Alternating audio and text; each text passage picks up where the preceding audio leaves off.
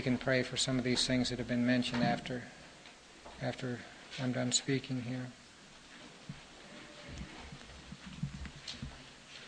John 17. I had said last time that I thought it would be a good idea to read through this on your own during the week. I hope some of you have done that. And I think we'll just read it all again this evening. John 17. Jesus spoke these things, and lifting up his eyes to heaven, he said, Father, the hour has come. Glorify your Son, that the Son may glorify you, even as you gave him authority over all flesh, that to all whom he has given him, he may give eternal life. This is eternal life, that they may know you, the only true God, and Jesus Christ, whom you have sent. I glorified you on earth, having accomplished the work which you gave me to do. You have given me to do. Now, Father, glorify me together with yourself, with the glory which I had with you before the world was. I have manifested your name to the men whom you gave me out of the world. They were yours, and you gave them to me, and they have kept your word. Now they have come to know that everything you have given me is from you. For the words which you gave me, I have given to them, and they received them, and truly understood that I came forth from you, and they believed that you sent me. I ask on their behalf.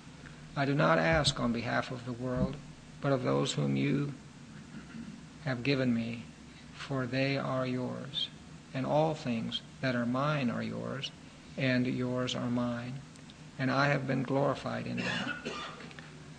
I am no longer in the world, and yet they themselves are in the world, and I come to you. Holy Father, keep them in your name, the name which you have given me, that they may be one, even as we are. While I was with them, I was keeping them in your name, which you have given me, and I guarded them, and not one of them perished, but the son of perdition, so that the Scripture would be fulfilled. But now I come to you, and these things I speak in the world, so that they may have my joy made full in themselves. I have given them your word, and the world has hated them, because they are not of the world, even as I am not of the world. I do not ask you to take them out of the world, but to keep them from the evil one. They are not of the world, even as I am not of the world. Sanctify them in the truth. Your word is truth. As you sent me into the world, I also have sent them into the world. For their sakes I sanctify myself, that they themselves also may be sanctified in truth. I do not ask on behalf of these alone, but for those also who believe in me through their word, that they may all be one, even as you, Father, are in me and I in you, that they also may be in us, so that the world may believe that you sent me. The glory which you have given me I have given to them, that they may be one, just as we are one. I in them, and you in me, that they may be perfected in unity, so that the world may know that you sent me, and love them even as you have loved me. Father, I desire that they also, whom you have given me, be with me where I am, so that they may see my glory which you have given me, for you loved me before the foundation of the world. O righteous Father, although the world has not known you, yet I have known you, and these have known that you sent me. And I have made your name known to them, and will make it known, so that the love with which you love me may be in them, and I in them. Let's pray. Father, we pray again tonight that you would help us to understand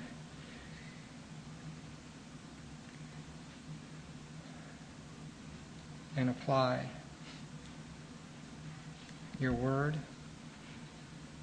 We think of how incredible this prayer is, and how far beyond our comprehension, so much of what's contained here, how far these things are above us. We just pray for your help. Be with us now. In Jesus' name, amen. Well, we stressed last time that one of the things that comes out in this prayer is the importance of relationships. And we emphasize that relationships are part of the eternal order of things. That it's not something that we have invented or concocted here on earth, and something that is foreign to the nature of ultimate reality. It's part of ultimate reality because of the Trinity, the relationships of the Father and the Son and the Holy Spirit. And these relationships come out so clearly in this portion.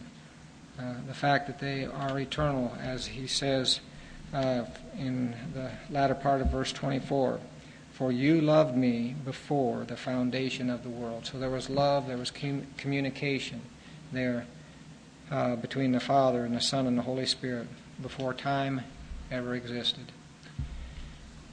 We said that this prayer, as we're trying to analyze it anyway, you could analyze it in terms of relationships. And I split it up this way. Verses 1 through 5, the relationship of the Son and the Father. Again, looking at that last time, we'll go on with that a little bit this evening. Verses 6 through 19, the relationship of the Son and the Father to Christ's initial disciples, or what we normally call the apostles. And then verses 20 through 26, the relationship of the Son and the Father to all believers from then on. In other words, the relationship to the church of the Father and the Son. So last time we began looking at this amazing prayer of Jesus, and you remember this was given at the time of the Last Supper, this lengthy account starting at chapter 13 of what went on there in the upper room. And part of what went on, one of the final things that took place, was this prayer that Jesus prayed. He was praying, first of all, that he would be glorified, that Jesus would be glorified. And by that, I think he meant that he would be brought through this coming trial, scourging, crucifixion. But it included more than that. It included the resurrection, the ascension on into heaven, that he would be glorified, brought back to that position that he had with God prior to the incarnation. Given then his previous glory. And the reason for that was that he might glorify the Father. You see it there, "Father, the hour has come, glorify your Son, that the Son may glorify you." He was asking that he would be glorified so that he could glorify God in a greater way than ever before. "Bring me through this, Father, that I might bring new and greater glory to your name and your person." And we said last time that really part of that greater glory has to do with the fact that he was going to save a people that would glorify him forever. In other words, even though there was eternal glory there within the Trinity, now there is going to be a multitude of people glorifying God for what Christ had done. He was praying to return to his previous glory and bringing an even greater glory to God because of what he had done here on earth. A greater praise of his holiness, a greater praise of his justice, a greater praise of his love and mercy, greater glory, because he has given eternal life to those that God had given him. This is the great plan of salvation. You see, when we talk about the plan of salvation, so often we're limiting it to something that happens here on earth. We might talk about sharing the gospel with someone as being the plan of, sharing the plan of salvation. But the plan of salvation began in eternity. God planned it out. And in fact, he says it this way. He said, even as you gave me authority over all flesh, that to all whom you have given him, he may give eternal life. God the Father gave God the Son authority over all mankind, but he also gave him some specific people, that to those people the Son might give eternal life. So what is this thing of eternal life? Well, he tells us. And this is eternal life, that they may know you, the only true God, and Jesus Christ, whom you have sent. It's having a right knowledge of God the Father and his Son. And now that's, of course, more than head knowledge. What we're talking about here, a knowledge of God, we're talking about fellowship with him, trusting him, having a relationship with the Father through the Son. We said this is all about relationships. That relationship of people to God had been broken because of sin. Sin wrecks relationships, and it wrecked the greatest relationship there ever was, and that was between God and man. It wrecked that relationship. But Christ came to restore that. Christ died that that relationship would be reestablished and restored. He came to make a people fit to commune with God, to have this kind of relationship that was designed from eternity. Fit to commune with God, and that is to last forever. In other words, they were to be a people who would love and fellowship and commune with God and glorify God forever.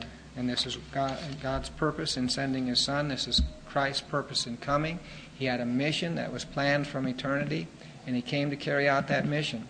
And he says, I've accomplished it. I glorified you on earth, having accomplished the work which you have given me to do. So that's pretty much where we left off last time. So I kind of want to pick up there at verse 4. While on earth, the Son glorified the Father by doing the work that had been assigned to him in eternity. What was that work?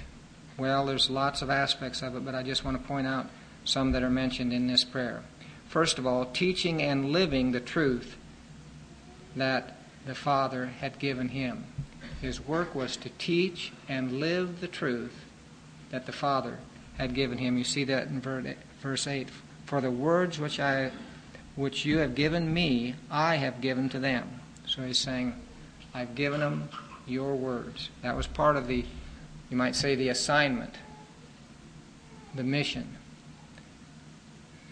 Secondly, it was to show forth the true character of God. Verse 6, I have manifested your name to the men whom you have given me out of the world. Now we're going to talk about that in a little more length. When he talks about manifesting the name, he's talking about showing forth the character, the true character of God. You see that again in verse 26, I have made your name known to them. So, showing forth the true character of God. Another aspect of this work that he was sent to do was to live in perfect holiness. To live as a man in perfect holiness, which meant keeping God's law perfectly. This was part of the work he talks about that he had accomplished. He'd lived every day of his life in a sinless, perfect way, in total holiness. I don't think we emphasize this aspect of Christ's work enough. Day by day, hour by hour, he lived in perfect holiness, a totally sinless life. He was tempted as we are, yet without sin, the book of Hebrews says. Tempted as we are. We can't go 5 minutes without sinning. In some way. I mean, a lot of it's in the thoughts, but it's still sin. But I'm saying here was a man that said, I've finished the work that you've given me to do. And part of that work was to live a perfectly holy life. He was tempted like we are, yet without sin in thought, word, or deed. He did what the first Adam failed to do, and every son of Adam has failed to do since then, and that is to live in perfect holiness, to live in perfect conformity to the law of God. You see, one failure would have meant no salvation. Think of that. One evil thought, he would not have been sinless. He could not have been the spotless Lamb of God. He says here in verse 19, for their sake I sanctify myself. He had to live holy. God sent him to live a holy, a perfect life, so that he could be the spotless Lamb of God. And for their sake, those that God had given to him, for their sake, he sanctified himself, that they themselves also may be sanctified in the truth. And that, of course, is the great work, the greatest work that he was sent to accomplish, the work of redemption. Now, here's a question that I think is interesting. In verse 4, he says, I glorified you on earth, having accomplished the work which you have given me to do. He says, I've accomplished the work which you have given me to do. And yet, this is before the cross. Isn't that an amazing statement? He hasn't been crucified yet. The greatest work of all hasn't been done yet. But he says, I've glorified you on earth, having accomplished the work which you have given me to do. How are we to understand this? Well, I think he says that he has finished that which he most surely knows he will finish. F.F. Bruce put it this way. He says, on the eve of the sacrifice of the cross, as he consecrates himself for it, he is so totally committed to it that he speaks of it as if already accomplished. This greatest work of all, the supreme act of obedience, which was planned in eternity, was only hours away. And it was so firmly set in his heart and mind that he could speak of it as accomplished. In fact, he's looking beyond that to the glory that awaits him, beyond the grave, beyond the cross, to the glory that he would have again with the Father. That's what he's praying about. Glorify your Son, that the Son may glorify you.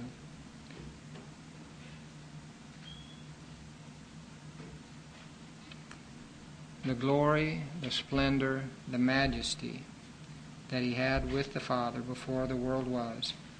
But you see, it's going to be an even greater glory, we said, partly because of what he's done in redemption, bringing many sons to glory that would be there to glorify the Son and the Father throughout eternity. But I want to bring out another aspect of this. It would be a greater glory that lay ahead because of what was accomplished here on earth. And we're getting into an area here that is so hard to deal with. You know, I actually read that some commentators would not write a commentary on John 17 because they just said it's too far beyond human capabilities. But God has it recorded here for us, so I think it's right. I mean, he had the disciples there to hear this, and then gave them the ability to remember and record what was written, what was prayed, so that we would have it. So I don't think it's wrong to comment on it. But the problem is that you just get into such, deep things that you just realize it's almost futile to try to deal with some of this. It's so far beyond where we are. And one of the areas is this whole thing of glory. What this eternal glory is like that he's talking about, that he wants to return to. It's beyond our understanding or our capability to speak of. Before the world was, the Trinity existed in timeless, glorious communion. And how can we explain that? How can we deal with it? Christ is praying about something here which is in a realm we've not experienced and we very little understand. This glory that he had with the Father. His period of humiliation and self-imposed weakness, which began at the incarnation, was now coming to an end. And he would again be clothed with the radiant glory, the splendor that he had with the Father. Now, I can't describe that glory. I don't know if anybody can. Of course they can't. There's no way it could be. But I did think of this maybe way of just thinking about it. I think that one split second of exposure to that glory would kill every sinful creature that ever lived. Just like that. Because of the glory of what's there. The unapproachable light. But that's just a picture, a way of trying to explain the glory. Unapproachable light.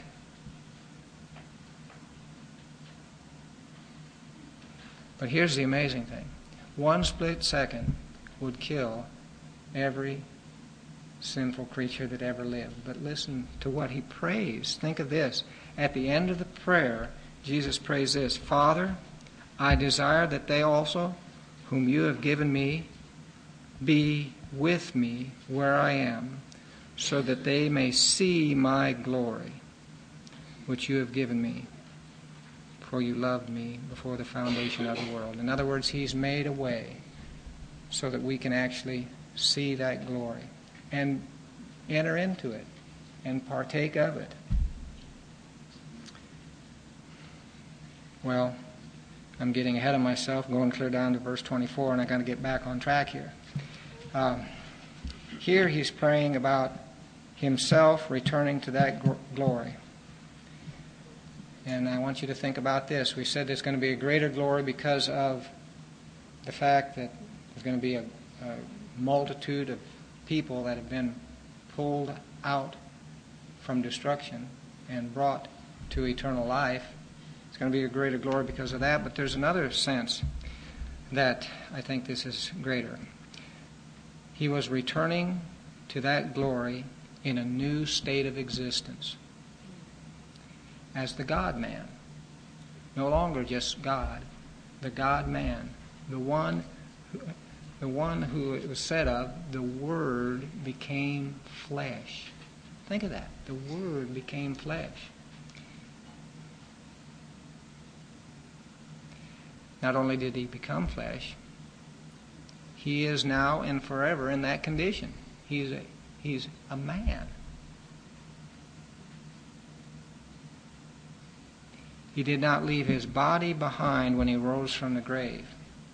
He returned to his previous glory with a body, a human body. A transformed, glorious body, but a body nonetheless. He was taking his humanity with him as he returned to his pre-incarnate glory. Now, I wanted to read the way one poet put this, Christopher Wordsworth. Thou hast raised our human nature on the clouds to thy right hand. There we sit in heavenly places, there with thee in glory stand. Jesus reigns, adored by angels. Man with God is on the throne. Think of that. Talking about this glory, this unapproachable glory. And yet, man with God is on the throne. Mighty Lord, in thine ascension, we by faith behold our own. He came to earth, you see, to share our humanity in order that throughout eternity we might share his eternal fellowship and glory as people made in the image of God.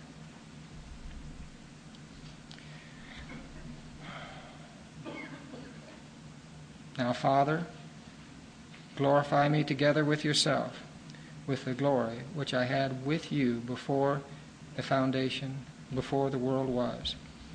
So he's speaking about him returning to that glory. But now I want to go into this next section where we're talking about his relationship, the Father, the Son and the Father's relationship to those initial disciples or the apostles. He says, I have manifested your name to the men whom you gave me out of the world. They were yours, and you gave them to me, and they have kept your word. Now they have come to know that everything you have given me is from you, for the words which you gave me I have given to them, and they received them, and truly understood that I came forth from you, and they believed that you sent me. He says, I've accomplished the work that you sent me to do. And I want to go into a little more detail on two aspects of that work. We've already mentioned them, but first of all, God's name was manifested. This was one of the primary assignments, if you want to put it that way, that Christ had from the Father in coming to earth, to manifest God's name. If you read down through this prayer, you'll see that the name is mentioned a number of times. Of course, right here, I have manifested your name to the men. But you see it in verse 11. I am no longer in the world, and yet they themselves are in the world, and I come to you, Holy Father, keep them in your name, the name which you have given me, that they may be one. And then it's in verse 12. While I was with them, I was keeping them in your name. And then verse 26, and I'm probably missing some here, I just kind of jotted these down real quickly. Verse 26, I have made your name known to them. So this thing of the name, what are we talking about? Well, I already mentioned. It has to do with God's character, God's attributes. You know, it's kind of tempting to think that he was maybe thinking of one particular name like Jehovah or Father, for instance, because he calls God Father here a number of times. But I don't think he was thinking of one particular name. God's name embodies his character and his attributes. So to manifest God's name is to make his character known. This is what he did. He came and made God's character known. And that's what he means when he says, I have manifested your name to these men. I've made your character known to them. As often as Jesus made known the mind and will of his Father to his disciples, so often did he manifest God's name to them. As often as he lived in complete love and holiness before the disciples, he manifested God's name to them. How often did he do that? Always. He always manifested or showed forth complete love and holiness to his disciples and before his disciples. So what am I saying? I'm saying his whole life and teaching manifested God's name to his disciples. When he says, I manifested your name, he's saying my whole life shows forth the character and attributes of God. A right knowledge of God the Father was essential to what Jesus imparted to his disciples. You remember he said, this is necessary. This is eternal life, that they may know you, the only true God, and Jesus Christ, whom you have sent. You might, just as a cross-reference on this, turn back to John chapter 1. Well, let me just read it to you. John 1:18. No one has seen God at any time. The only begotten God who is in the bosom of the Father, he has explained him. Nobody's seen God, but they've seen God on earth, God with us, Emmanuel. They've seen him, and therefore they've seen the Father. The manifestation of what God is like, which is what I think Jesus is talking about here when he talks about manifesting the name. I think you could say it this way. The name stands for God himself.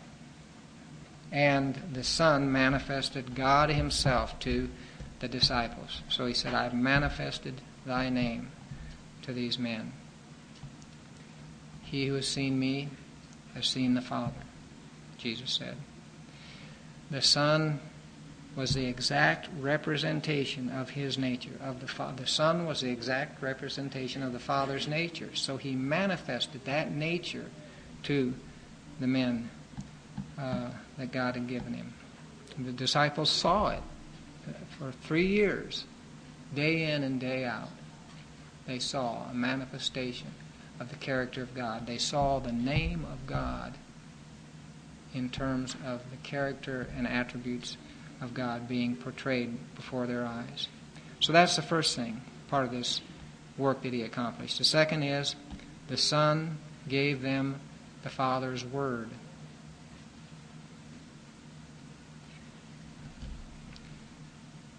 Verse 8, for the words which you gave me, I have given to them. He gave them the Father's Word. Jesus gave the disciples the words, the doctrines, the truths, which the Father had given him to give to them. See, this was a work. This was part of the work that God assigned to him when he sent him to earth. He said, I want you to give him my word. That includes the teachings, the truths, the doctrines that God wanted taught to these disciples. The Son said only what the Father gave him to say. Never just decided to say something else on his own. He didn't do that. He gave him exactly the words that the Father told him to give to them. Let's turn back to chapter 12.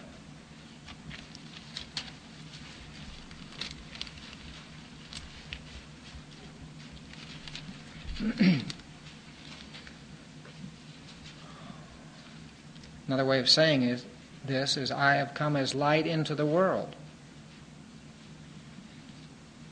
Truth, reality of God being presented. I have come as light into the world so that everyone who believes in me may not remain in darkness. But I want you to skip on down. Well, let's just read the section. Okay, we're in John 12 and verse 46.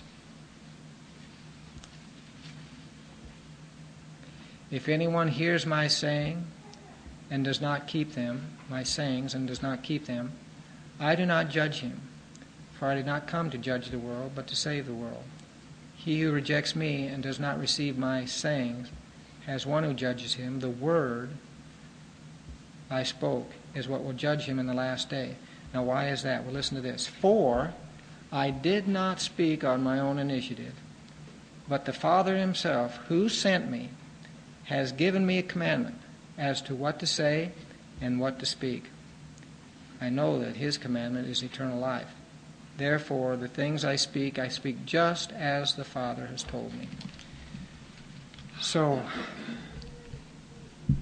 part of the work that he accomplished was giving the word of the Father to these disciples. Now here I think is an amazing thing. 11 men had been given to him. There's 12, but one of them, he says, was a son of perdition. So 11 men had been given to Christ. He taught those 11 men for 3 years everything that the Father gave him to teach to them. Didn't leave anything out, didn't add anything. He gave those 11 men the Word of God. And so he comes, at this point, he says, I finished that work. And he says, they have come to know, now they have come to know that everything you have given me is from you. For the words which you gave me, I have given to them.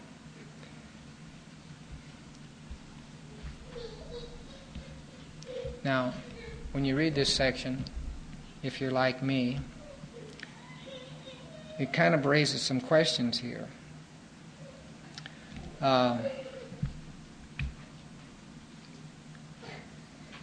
You wonder how he could say these things about these 11 men.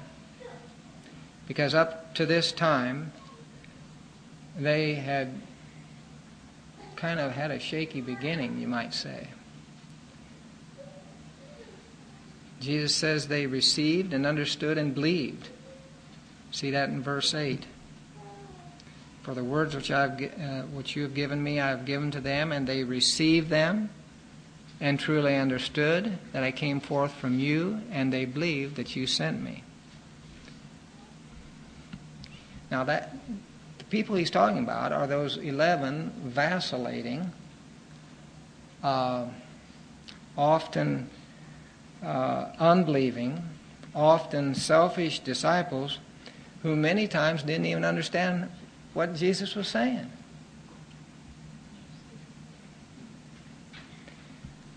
How are we to understand this? Well, I think it is along these lines. For all their faults, they knew his words were from God. They knew that God had sent him. And they had purposed to keep his word. What they did was prove by experience the truth of John 7:17. If anyone is willing to do his will, that is the Father's will, he will know of the teaching, whether it is of God or whether I speak for myself. See, they were willing to do his will, and consequently they knew what Jesus was telling them was from God. They knew he was from God, they know this word was from God, and they determined to follow it. Now, they didn't always do weren't a good example of that, but nevertheless, they knew it was right.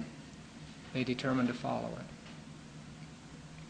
When others turned back, they knew there wasn't anywhere else to go for the words of eternal life. Why don't we look at that? John 6:60. And Jesus had some pretty difficult things to say, things that were hard to understand. And they didn't always understand them, but they still were going to follow. That's what you and I have to do too. But I'm just saying, these initial 11 disciples did not turn away when they didn't understand or when there were difficult things that were said. You remember Jesus was teaching about eating his flesh and drinking his blood. Well, a bunch of the disciples didn't understand it, and they just turned away. John 6 and verse 60. Therefore many of the disciples, when they heard this, said this, "This is a difficult statement. Who can listen to it?" And then if you skip down to verse 66, as a result of this, many of his disciples withdrew and were not walking with him anymore. So Jesus said to the 12, "Do you want to go away also? You do not want to go away also, do you?" Simon Peter answered him, "Lord, to whom shall we go? you have the words of eternal life, and we have believed and have come to know that you are the Holy One of God. See, there it is right there. Even when they didn't understand things, they understood this. This is the only one that's got the word of eternal life. And we've believed it. And we've come to know that you're the Holy One of God.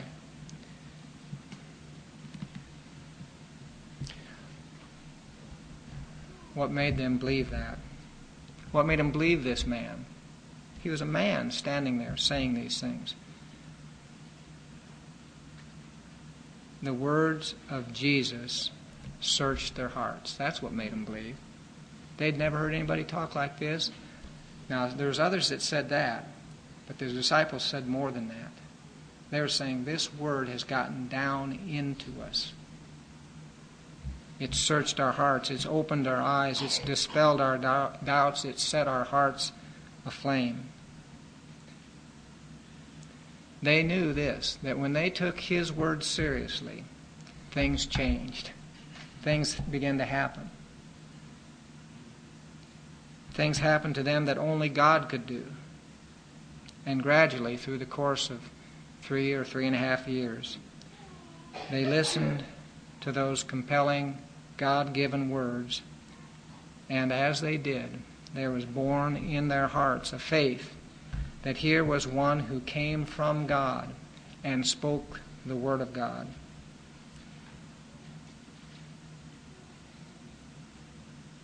Now, again, at this point, that right when Jesus was praying this prayer, I doubt if they understood that their Messiah, they knew he was the Messiah, but they didn't understand that very well. They didn't understand the stuff about dying and rising again. They may not have grasped how he would fulfill all those Old Testament types and shadows. That was still to come, getting that solidified in their mind. But they had come to a deep conviction that Jesus was God's messenger, that he had been sent by God, and that all he taught was God's truth.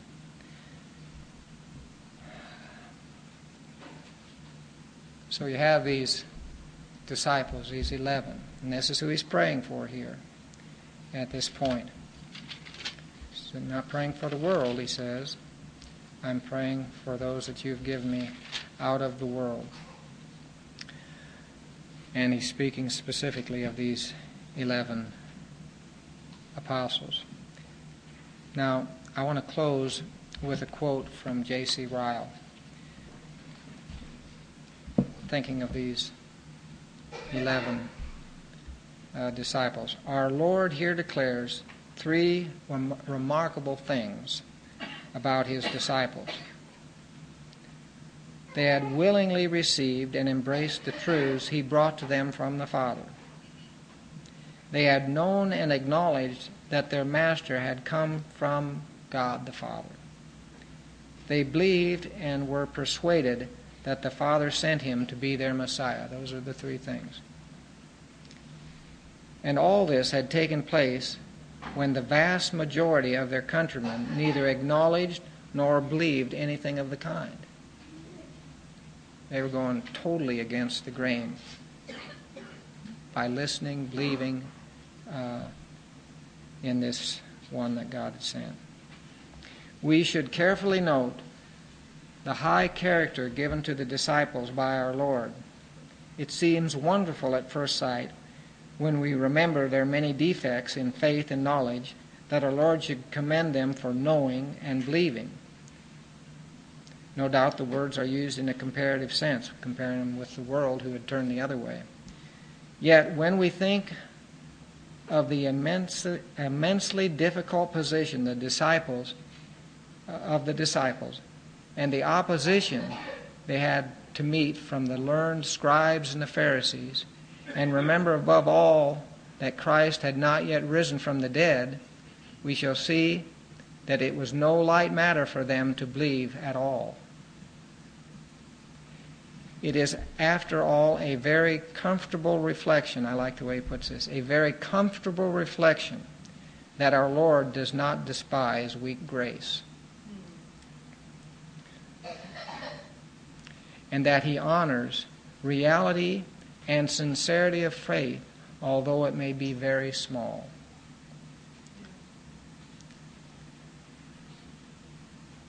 Christ tells all the good he can of his disciples and covers their failings. How poorly had they received Christ's words? How weak and staggering was their faith?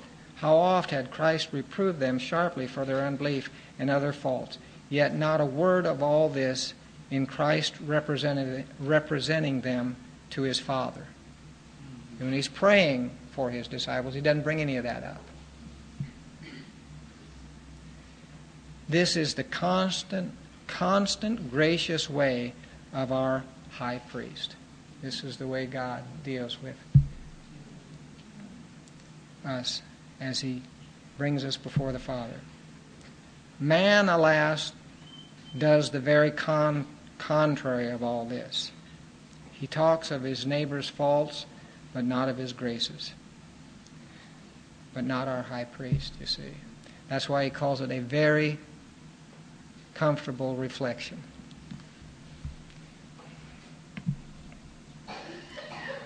The Lord does not despise weak grace. He says, they received and truly understood that I came forth from you, and they believed that you sent me. Well, I think we'll close there this evening. But again, you see, it's about relationships. It's about relationships. And I would say this, even in this prayer, I think there's a lesson for our praying for others. Others that we might see as kind of weak in grace. We need to have this kind of attitude, which was on our high priest.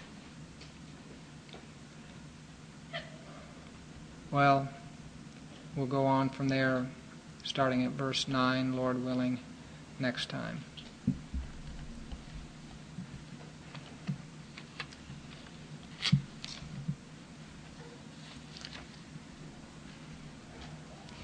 Anyone have a song we could close with?